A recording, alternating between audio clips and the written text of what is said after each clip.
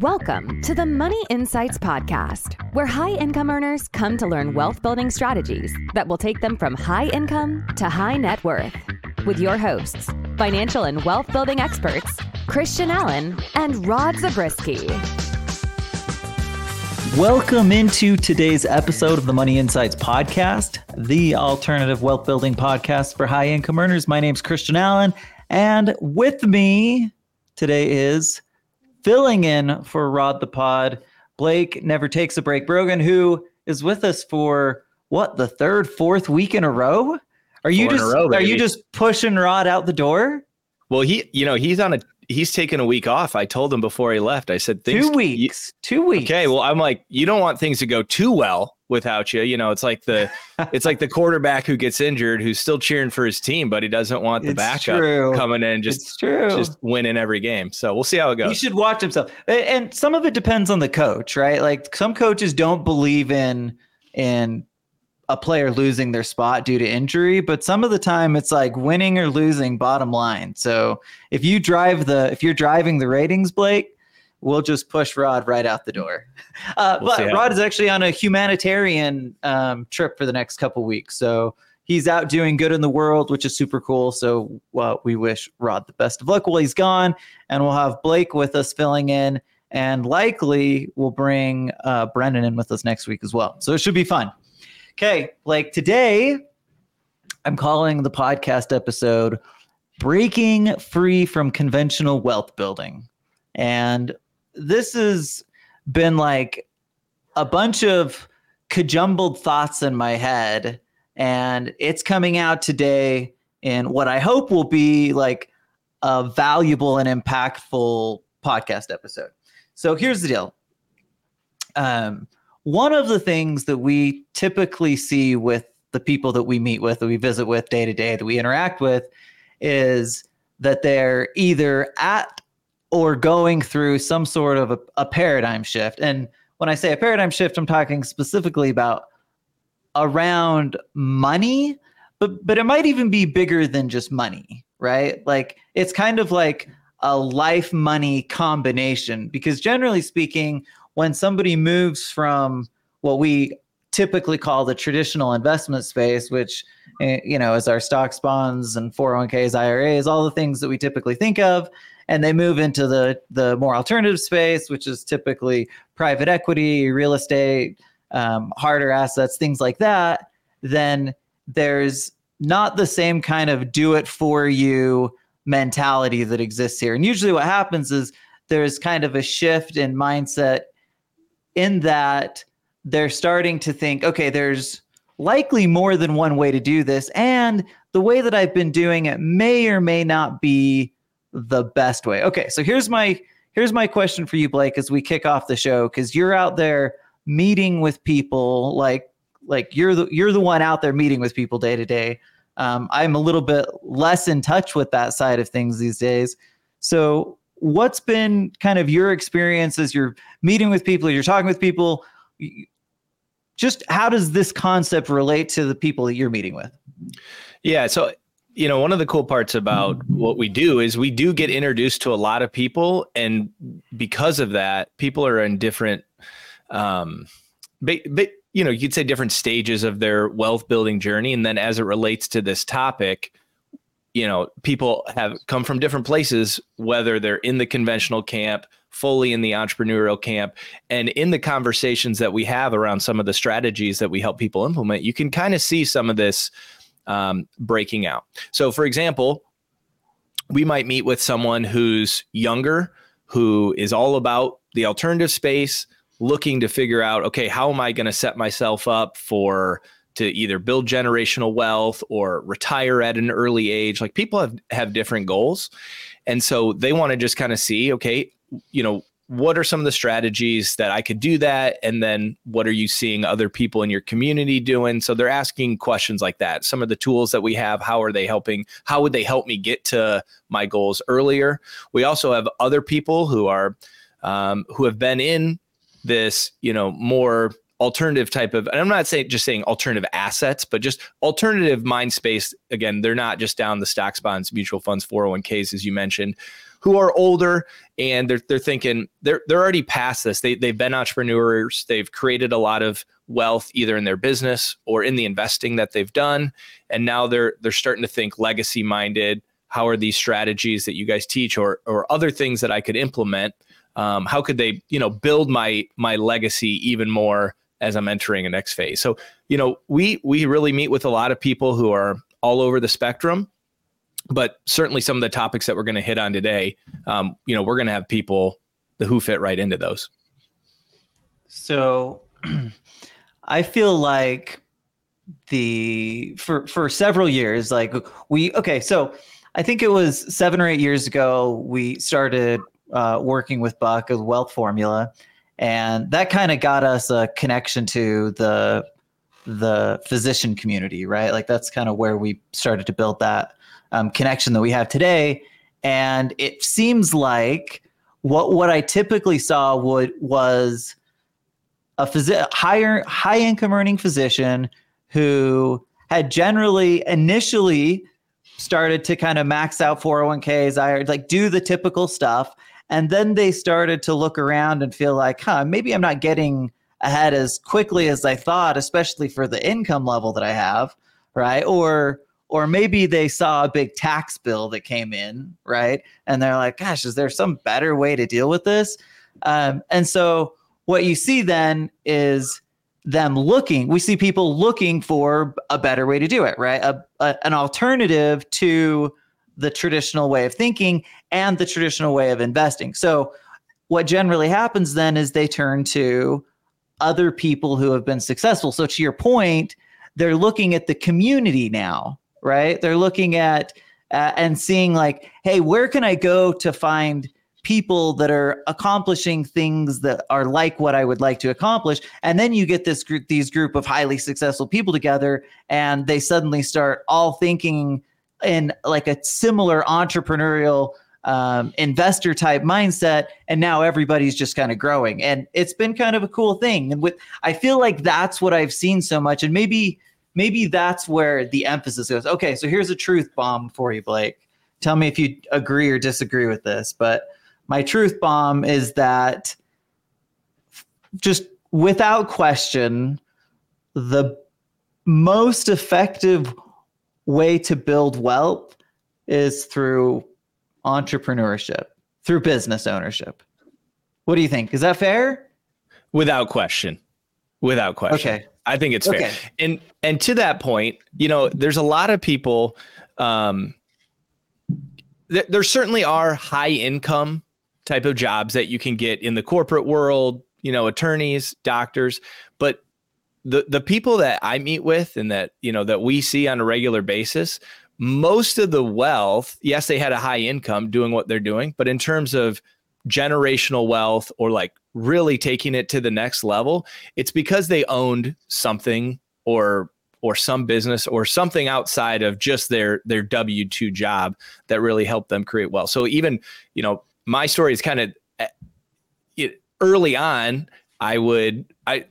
Maybe you don't even know this, Christian, but growing up, I was a caddy at a golf course, couple country clubs. I knew you were a golfer, so I had that, but okay. I didn't know you were a caddy. But from ages like 13 to 21, I was a caddy.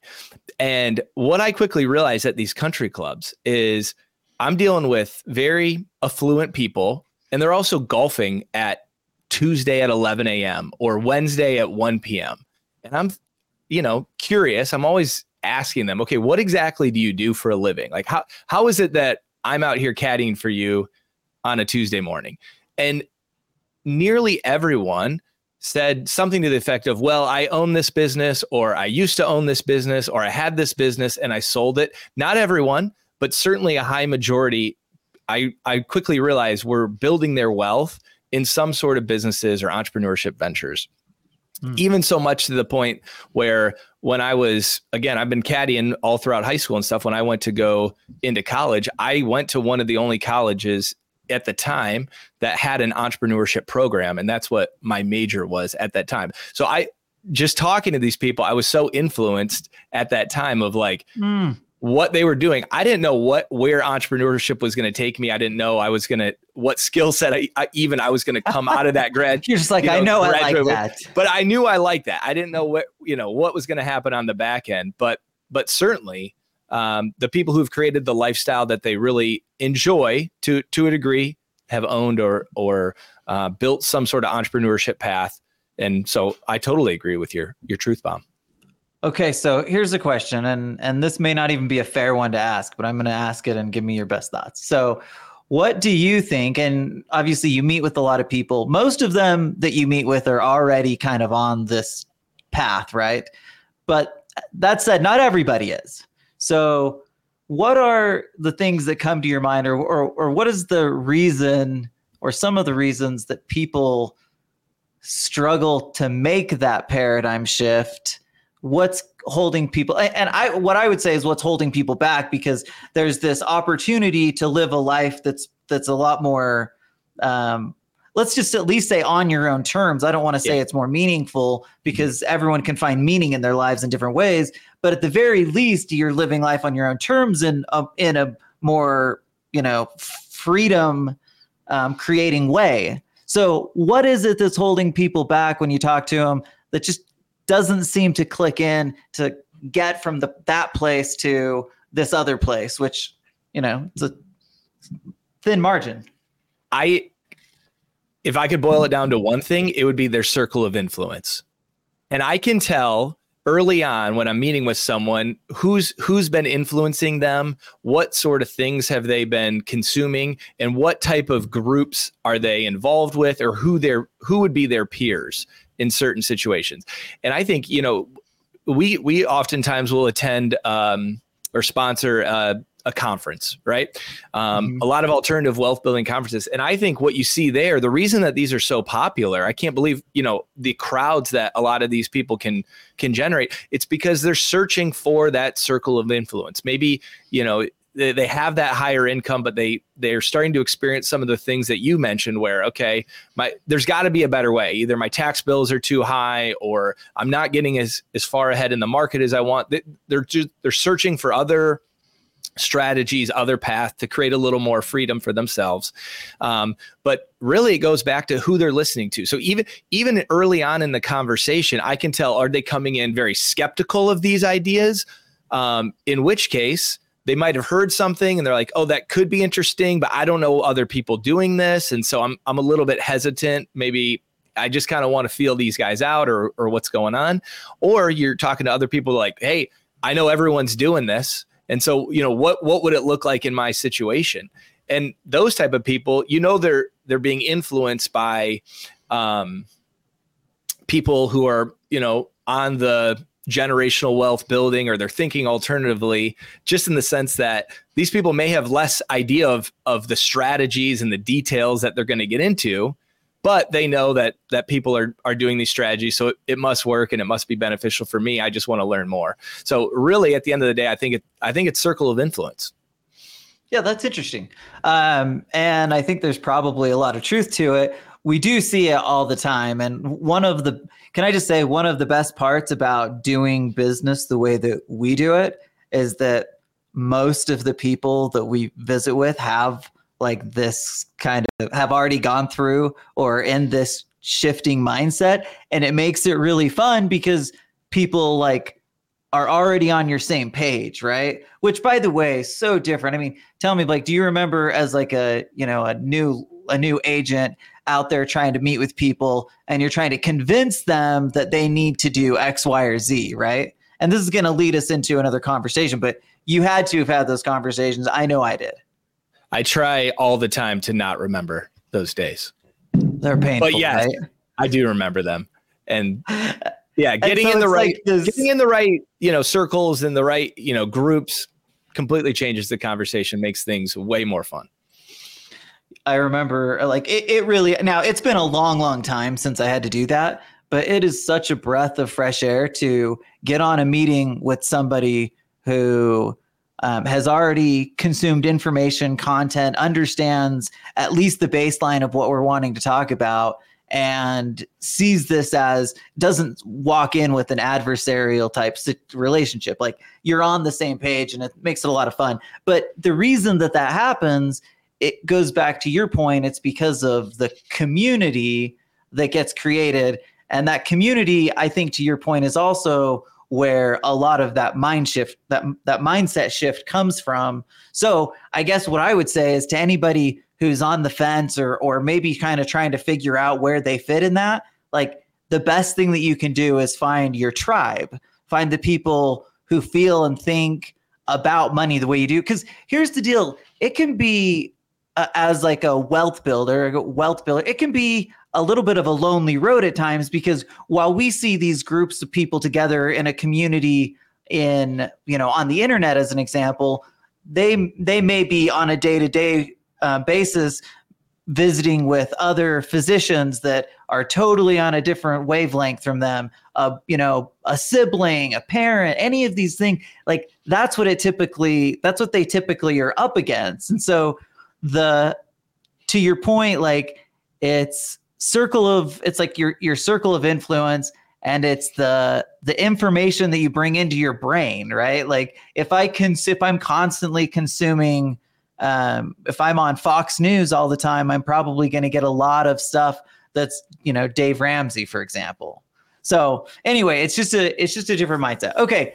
But I think this brings us into one of the conversations that I want to have, aside from just the paradigm shift from traditional to alternative. Again, both from like a take it upon yourself and from an investment perspective. I want to talk about cash flow versus accumulation from like a retirement planning method specifically. Okay, because this is one of those paradigm shifts, or one of those things that has to, or maybe doesn't have to happen, but often does happen. And I think it's really powerful. Okay, so first thing, Blake, why don't you just define for the audience what the cash flow method is versus the accumulation method? Yeah, so I'll start with the accumulation method, but basically, if someone wants to retire, or maybe they want to keep doing their job, but they want to have freedom to retire if they want, or live life a little bit on their own terms, you have to replace your working income with passive income in some way, right? And so the typical mindset is the accumulation method, which is, I'm just going to store up as much cash as I can. Again, the typical places would be the stock market or wherever you're storing up cash. But I want to accumulate as much capital as I can, get to a point where then I can just start draining down those accounts, stop working, and then use the cash flow from my accumulated savings to replace my working income. So certainly that can work. And I think a lot of, especially middle America, right, that may be the best way for them to go about doing it. Alternatively, what we see is, especially people who have a higher income, when you start to calculate the numbers on what you would have to accumulate to go ahead and replace a $500K or $1 million a year working income, right, and live off that becomes a very large number, and oftentimes just tough to get to. So the alternative method would be the cash flow method, which is I'm going to use my capital to invest in things that are going to create cash flow. So those could be, any type of alternative assets or businesses where I'm going to invest in this business, and that business, I may have to be part of it for a while, but eventually what I want to do is create cash flow from that. And so you can start that journey, even at a young age, where as opposed to just putting your money into a place that you're hoping to use when you're 65, you can invest in things that are actually going to start bringing cash flow into your life now. So those are really, I think, kind of the two primary ways that are philosophies that people will go down. Yeah. And to be totally honest with you, so I've told people this many times. I started as a traditional financial advisor. I have like the AAMS and AWMA designations that are like hyper focused on asset management and securities. I don't have a securities license anymore. I dropped it a few years back, but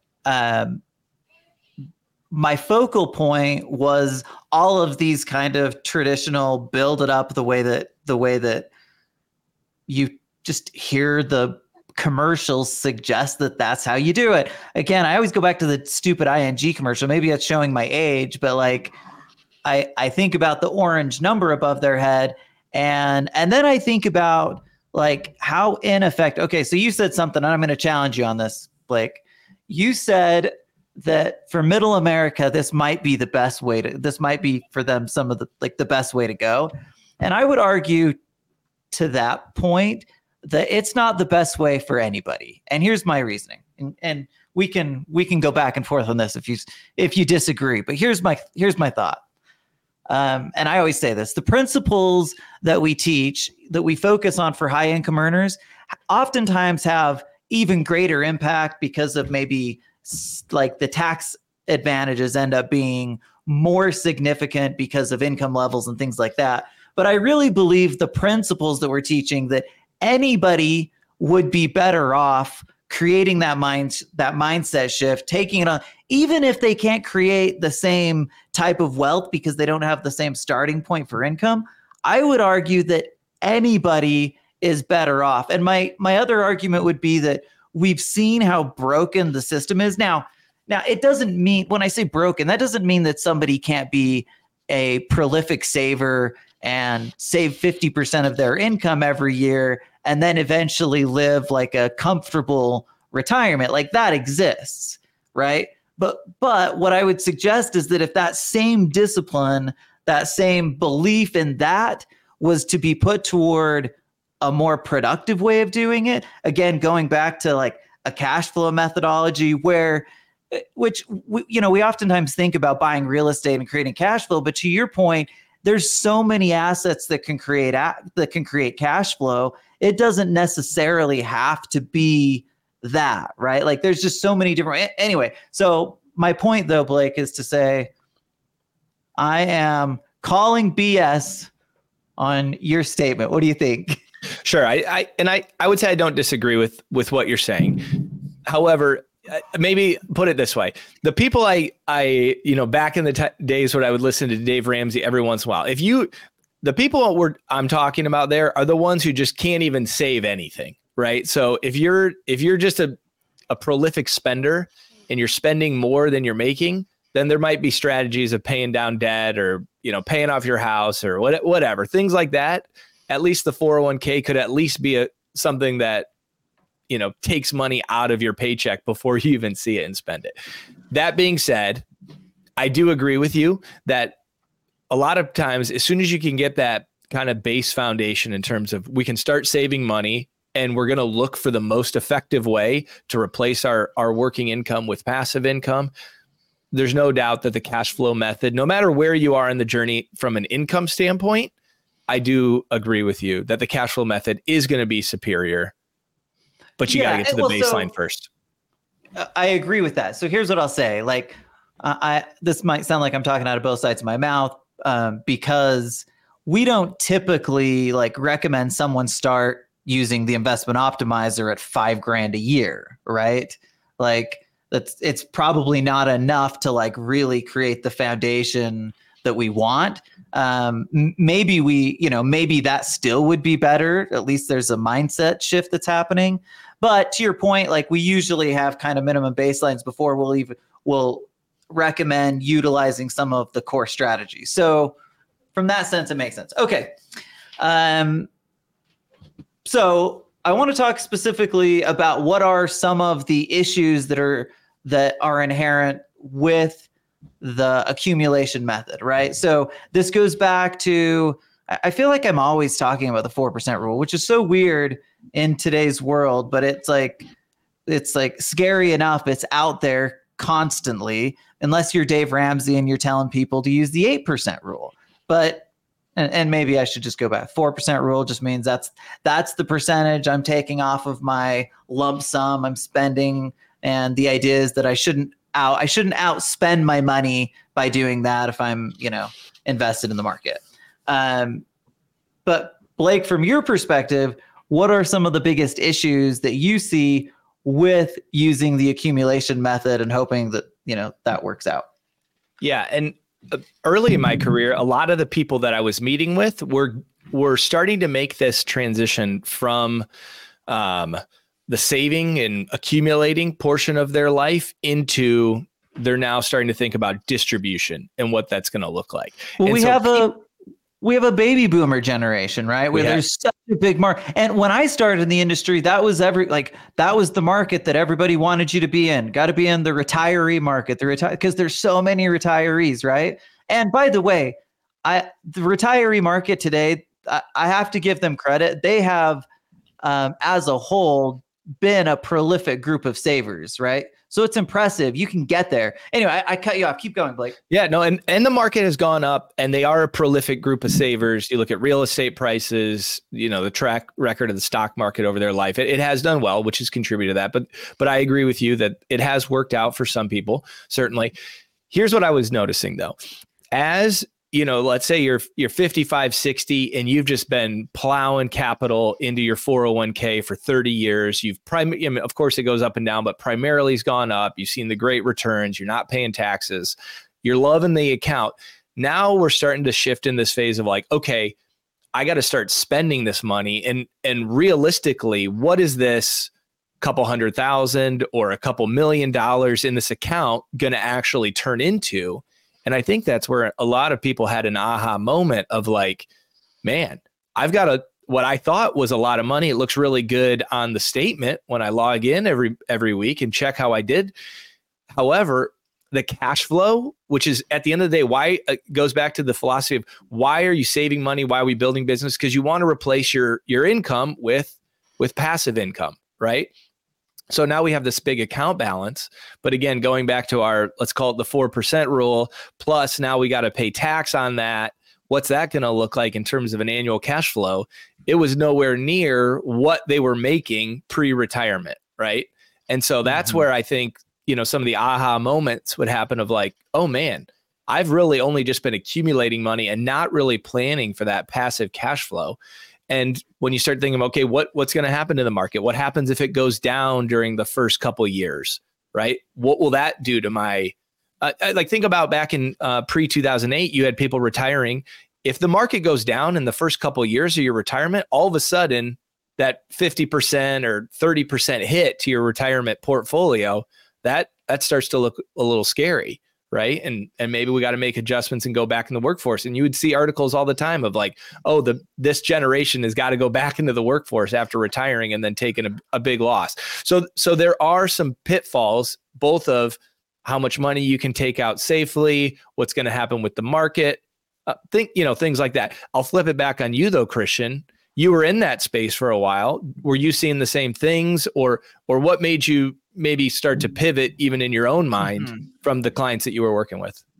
Okay. So first of all, it's heartbreaking when we see people that have to like go back, like unretire to go, we always say work as a greeter at Walmart. Like that's the reason we say that is because like, that's the type of, like, that's usually what Walmart hires to greet, right? Or at least it's pretty common. But can I just tell you, like, it's a really sad thing when somebody has to, especially at a stage of life where, you should be resting, you should be able to like enjoy life. You should be able to, do things on your own terms. And you may not have the same kind of energy and health that you once had. And yet, anyway, so I don't even want to minimize that. I just think it's huge. Okay. So back to your question, Blake. I feel like there's two sides to this. There's the side that, and this is like, it's a double-edged sword, literally, because on one side, what I saw is people who have money that don't want to spend it. And I saw people that have money that are fearful of running out of money. So, but okay, so I should clarify. When I say they don't want to spend it, oftentimes it's because they don't want to pay taxes. They're like, oh, I'm going to leave this account alone. So like the IRAs, the 401k money that was literally designed for that purpose is like the last money that they're spending. And it's like, oh, I've got to take this required minimum distribution. Like it's just going to raise my tax bill over here. And so there's a pain in spending it, but then like simultaneously there's this concern that they could run out of money because back to your point, when you go to the numbers and you start saying, hey, look, usually what it looks like is, the typical person might have, Social Security, and let's say it's $30,000-$40,000 of Social Security, and then maybe they've got a couple $1 million in a 401k, or maybe $1 million.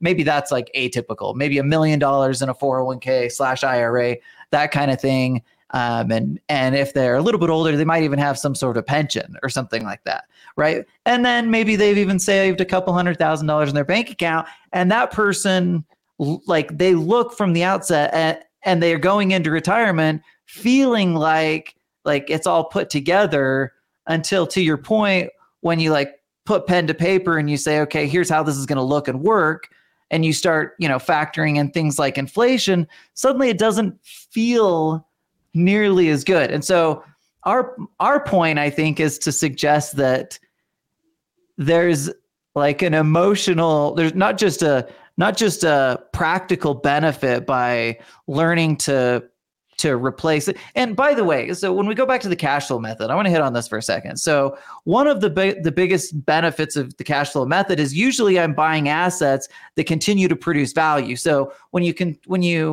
juxtapose that against the accumulation method, where it's put the money in and then I spend it down, versus what the cash flow method typically looks like is buy assets that create cash flow. They bring off the cash flow and the asset continues to go up. Mm-hmm. Right. So there's like two things happening. And so like it creates a freedom, because I'm not only creating the cash flow that I want and need, I'm also not having to worry or feel the same concern over the underlying asset being depleted by market volatility, as an example, right? Now everything has risk. I'm not saying if I have a business that there's no risk involved with that. There certainly is. But again, if it's like, if you're working with multifamily real estate, like even if the value moves up or down a little bit, you've still got the consistent cash flow kind of smoothing things out and allowing you to, if you want to wait to sell it, then you can let that ride until that point in time where it makes sense. But anyway, like I feel like there is not enough emphasis placed on how bad the accumulation method is in comparison to like anything else you can do. Like, again, I just go over the numbers. I've done it, 1,000 times, and it's just so much less effective that I kind of get revved up about it, because that's really what people are hearing. Like, that is the message that's out there. Even in the like proactive, FIRE community, like their message is be skimp on as much as you can, save as much as you can. Then they're telling people to actually live off they're saying like the I'm trying to think of how they do it, like 10 times income formula, something like, I can't remember, but like, it's just so bad, Blake, that I'm like wanting to slap a bunch of people who are giving out really poor advice to the masses in general. It just gets me fired up. Well, I agree with you. And I see, we do see that. Again, I think back to the people who love their 401k. I mean, you see people now that's like, that's their thing. Like, I just max that out every year faithfully, the Holy Grail. I'll do something after I max this thing out. Right. And so they've loved this account.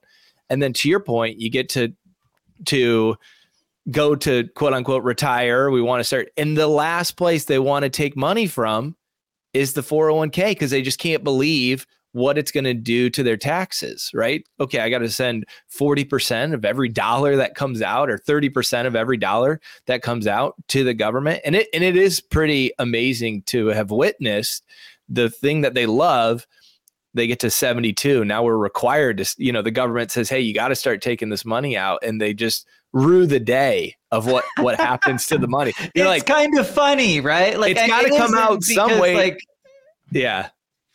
It's got to come out some way or another, right? You put it in here, whether you take it out while you're living or when you pass away, the government's going to get there. It's happening at some point. Blake, I want to finish up by talking about entrepreneurship as the ultimate wealth creator. So we hit on this a little bit up front, but I want to talk about maybe the why, right? So we oftentimes talk about and we see like these extreme examples. You'd be like, oh, duh. Well, yes, the wealthiest people in the world obviously own Amazon and Facebook and etc. So, Doug Christian, building a business is clearly like the best way to create massive wealth. Okay. But that's not really what I'm talking about, right? Like, I know that those exceptions exist. I'm talking about the small to medium-sized business. You can be a small business owner and be worth $50 million or $100 million just by building a business that, you earn, $3 or $4 or $5 million a year with, right? So I'm not saying like that's significant, but it's not the same as what we're talking about with Jeff Bezos. So let's just get that part out of our head completely. But okay, so what are some of the reasons that building wealth through entrepreneurship is so powerful? I would say the first one is that, from my experience, there's really no way to grow it like an investment. Or, okay, I shouldn't say that. A typical investment just can't have the same kind of prolific growth that you can create in a business. Now, if I'm investing in a startup, like I might be able to create some of that. But more often, what I see, and based on the people that we typically work with, which are high income earners, somewhere between 500,000 or maybe somewhere between 300,000 and a few $1 million a year on average, right?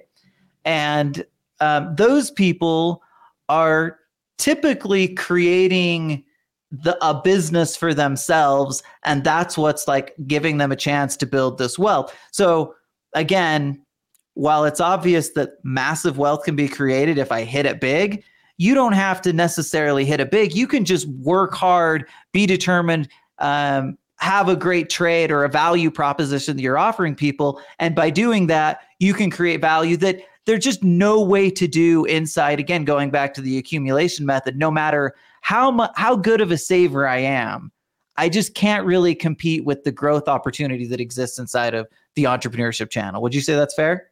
Yeah. And entrepreneurship, very simply, is just learning how to provide someone a skill or a service that you can sell, make money on, and then scaling it, right? And so as long as you can scale whatever service or product that you're providing, the cap is really unlimited. In the accumulation method, you only have so much capital. Again, if you're a prolific saver, you can get a good return on a lot of capital. That's great, but that's really hard to do. And there's always going to be the limiting factor of how much are you able to invest.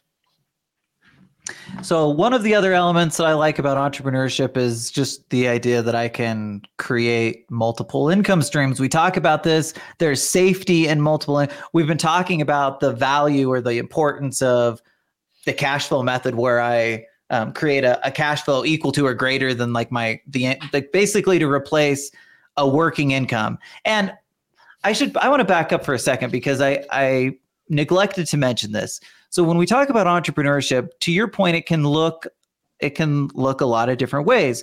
So what was one of the more frequent kind of paths that we'll see is, let's say, a physician or a surgeon, someone that's generating a lot of income that decides, hey, I would like to eventually be able to walk away from this, and so therefore they start a business that entails investing, right? It's like, but it's really built as a business. So it's not one of those things like there's different levels of this. And sometimes you see it where it's like, hey, I might just buy a property or two or something like that. But oftentimes what we see is like a really defined and strategic approach to moving capital into investment opportunities consistently. And what's really nice about that is that really you get all of this, that is owning a business. And as long as the structure is done correctly, you're going to get all of the same benefits, which brings me into one of the critical benefits. And that is the tax benefits that you cannot get in any other way. By being a investor as a business and by being a business owner, we now have access to all of the tax deduction and reduction strategies that just don't exist in the W-2 world. The good news is, again, if you're a high income W-2 earner, you can still be building that out as an investor. Whew, that was a lot. Did I miss anything? No, and I've heard you use this example before, but just the idea of quarterbacking your own kind of financial picture. And that's what I see a lot of with our clients. Yes, they're going to continue to do the work that they're doing to generate a good income. But yeah, moving into the alternative space, yes, you're going to have people helping you on the tax and the legal and the asset protection and, insurance and things like that. You'll have people you're leaning on for those, but very much people need to take a little bit more of a quarterback role. And in and of itself, that is creating a business, and you can create your multiple streams of income from that. Yep, I love it. Okay, Blake, we're 40 minutes almost. What's your key takeaway from our conversation today? And then we'll wrap it up. I think the key takeaway is thinking like an entrepreneur. So even if you're a W-2 worker, there's many ways to create multiple streams of income. And really the entrepreneur thinks in terms of cash flow, right? The people that we work with who understand the strategies that we're talking about and working with them, a lot of times I can tell right away, are they thinking in terms of cash flow or are they thinking in terms of the accumulation method? And even if once you start to look at things through that paradigm, you'll realize a lot of the stuff that you encounter just in the mainstream is all accumulation focus, right? Rate of return. What can we do? Where do you put your money to earn the highest return? When in reality, think of the end goal. The end goal is cash flow, right? So if you start with the end in mind, my goal here is to create cash flow for myself, my family, that I can kind of live life on my own terms a little more. That will totally change the way that you think about how you go about accumulating wealth. I love it. Blake, this has been fun, man. Thanks for hanging out with me. Happy to be here. All right. Well, Blake, I will see you next week. And thanks everyone for hanging out with us. And we'll see you next week. Thank you for listening to the Money Insights podcast. To learn more about the financial and business strategies discussed in this show, please visit moneyinsights.net. The views and opinions expressed on the Money Insights podcast are not intended to be individual financial, tax, or legal advice. Always consult with the appropriate advisor before making financial decisions. And if you're enjoying the show, please feel free to rate, subscribe, and leave a review wherever you listen to your podcasts. This will help others find the show and learn wealth-building strategies for themselves. Thanks again for tuning in, and we'll catch you in the next episode.